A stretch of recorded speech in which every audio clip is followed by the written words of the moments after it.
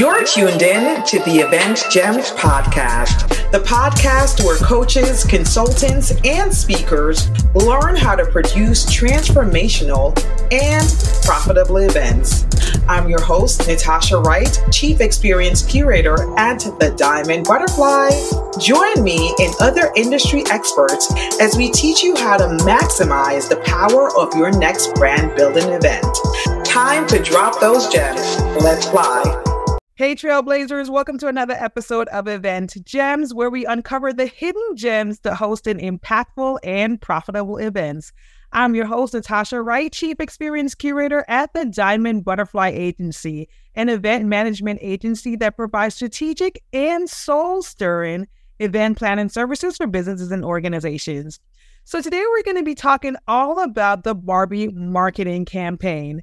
All around social media and in various media publications, everyone is talking about the stellar marketing campaign for the Barbie movie. So I figured since it's a Barbie world for another month or so, why not pull some of the gems from this impressive campaign?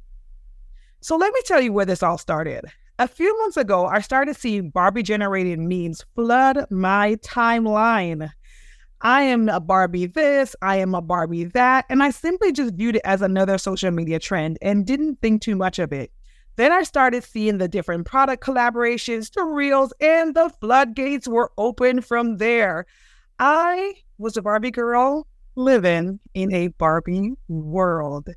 And even with this realization, I still didn't even know that there was a movie coming out, and I didn't feel the need to dig any deeper. I just kind of relished in the pink explosion and the nostalgia of my favorite doll as a child. And so it didn't bother me at all. However, as an event strategist, I couldn't help but be intrigued by the hidden gems in this impressive campaign. And I wanted to uncover some of those gems and see how small business owners and organizations can apply them to their events. Now, based on my research, the Barbie movie had an estimated marketing budget of $100 million or more and has attracted over 100 promotional partners and generated countless headlines even before its release. Rarely have I seen a film become such a cultural touchstone before even hitting theaters, aside from, dare I say, a Black Panther, the first one, not the second one. The first one definitely had the same type of cultural energy around the upcoming release of the movie. The Barbie movie starring Margot Robbie, and I hope that that's how her name is pronounced, and Ryan Gosling, my boo, and co-starring Issa Rae, my girl, has had an extensive marketing campaign that has capitalized on fun, nostalgia, and brand experience and the power of partnerships. From custom pink crops to product clothing line and even themed boat cruises, Barbie's marketing effort has been nothing short of impressive. And I will be using words such as impressive, stellar, amazing, incredible to describe this campaign throughout this entire podcast episode. Let's start with the fun aspect of this campaign. I just mentioned how the campaign capitalized on the fun of Barbie. This ain't your Barbie from the 1960s. She has evolved, she is brighter, and she is more sparkly than ever before. And if you've been following what's been happening within the past few years with Mattel, the makers of Barbie, you'll realize that they have really been trying to shift the image of who people have always associated Barbie to be. They have made Barbie more multicultural, they have made Barbie more inclusive, and they have been making Barbies that are more size inclusive as well. So I think that this is the penultimate moment of them showcasing how evolved Barbie has now become, right? And how inclusive Barbie now is. So what I loved about that is that they've really shifted the focus of how you might have associated Barbie. Even in the marketing tagline, it brings an element of fun, but it also addresses what might be or might have been a negative association. It says, if you love Barbie, if you hate Barbie, this movie is for you. Drop the mic, walk off, shade. Super shady, but still fun, right? Even when you look at the promotional graphics that they use, it's bright, it's neon colored. Even the music video with Nicki Minaj has elements of the same playfulness. And even with the partnerships have this same level of playfulness within them. And because of that, it has made other brands take notice and want to ride the pink tsunami. So small business owners can take inspiration from this and add some fun into your promotional efforts, right? Engaging with your target audience with playful graphics or user-generated content campaigns like the Barbie selfie generator. Because let's be very clear, even though the dolls are for kids, they knew that they were marketing to two different demographics, the kids and the adults, but they did those marketing efforts strategically, and it was very siloed in the way that they approached it, so that the adults saw that this was something for them, the kids saw that this was something for them, even though from the reviews of the movie, I've heard that it's not necessarily a kid-friendly movie, but that's not the point of what we're talking about here today. So which leads us to the next thing when they're marketing to the adults, is they tapped into nostalgia. So in my previous episode, talking about how to extend the life cycle of your event, I talked about tapping into the power of first-time experiences and nostalgia to extend the life cycle of your event attendance year after year. Well, the Barbie team hit the nail on the head with this one. They collaborated with Airbnb with the Barbie Dream House, which allowed fans to experience the real embodiment of the brand. They had a collaboration with Joybird, which is a furniture company, to have Barbie-inspired home furnishings. These are the things that brought the brand to life and told the story of the brand even more in a way that we could touch, we could feel it, we can really, truly step inside of it and experience it. So with your events, you really want to tap into the story of your brand to create those emotional connections with your attendees. So if you notice, they were tapping into the emotional connection and not just pushing a product or service, and allowing that connection to really be the driving force for people to go out and see the movie. Which leads us to the brand experience. The experiential thread was ever present throughout the marketing campaign. The Barbie world did not disintegrate into basic reality.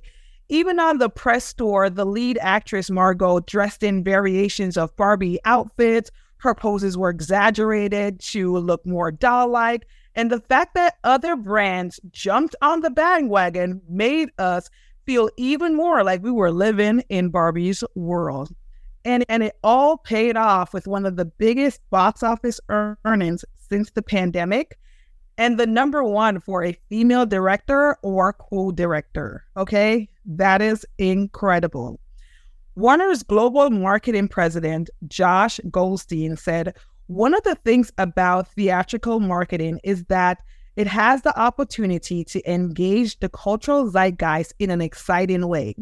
Everyone wants to be a part of something."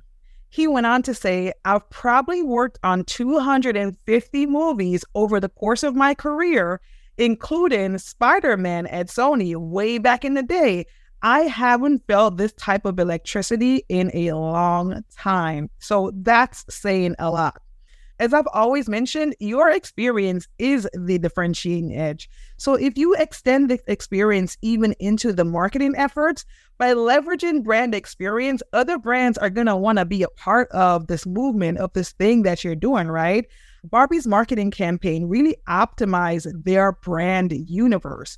What it has taught us is that first and foremost, know your audience and create experiences that resonates with them, and focus on building a community around your brand, just like Barbie has done.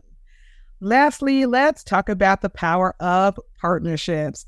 As mentioned before, the Barbie movies collaborated with other brands and artists, incorporating their influence into the films and even in the marketing efforts.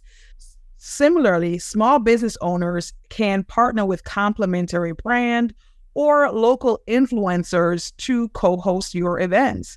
You can make those strategic partnerships that can support you by extending and adding diversity to your event content and the activities that you are doing to promote your event. And although the success of the campaign could be attributed to a high marketing budget, what I liked about it is that it's both a mixture of paid and earned media. In fact, I read an article where Josh Goldstein did not reveal the amount they spent on marketing, but mentioned the reason people think we spend so much is that it's so ubiquitous. That's a combination of paid media and how many partners came to play with us. Because it pierced the zeitgeist, it has the impression that we spent so much more. In fact, we spent it responsibly for an event movie. The lesson here is how you can collaborate with complementary partners to make your marketing campaign seem ubiquitous. So that might look like asking your speakers if they could post between 2 and 4 p.m., right? So then it becomes just this flood of your event flyer or promotional material on people's timeline, or collaborate with complementary brands who have the target demographic that you have. So maybe it's a newsletter swap or a podcast episode, or you speaking to their particular audience. Whatever it is that you need to do to make that marketing seem ubiquitous and not have to spend a lot of money is the name of the game here.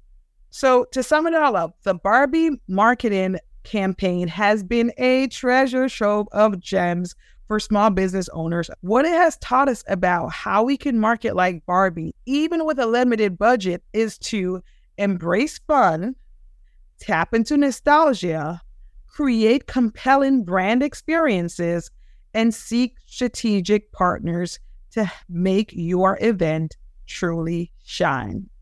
Well, that's it for today. If you need support with laying the foundation for your next event, if this is your first event or your second event, and you're just looking for a fresh new perspective on how you could go about doing the planning, then be sure to download our Diamond in the Rough event planning starter guide. You can click the link in the show notes, or you can visit thediamondbutterfly.com. I hope you enjoyed this episode. Please like, share, and subscribe. And until next time, I hope you caught those gems now. Let's fly.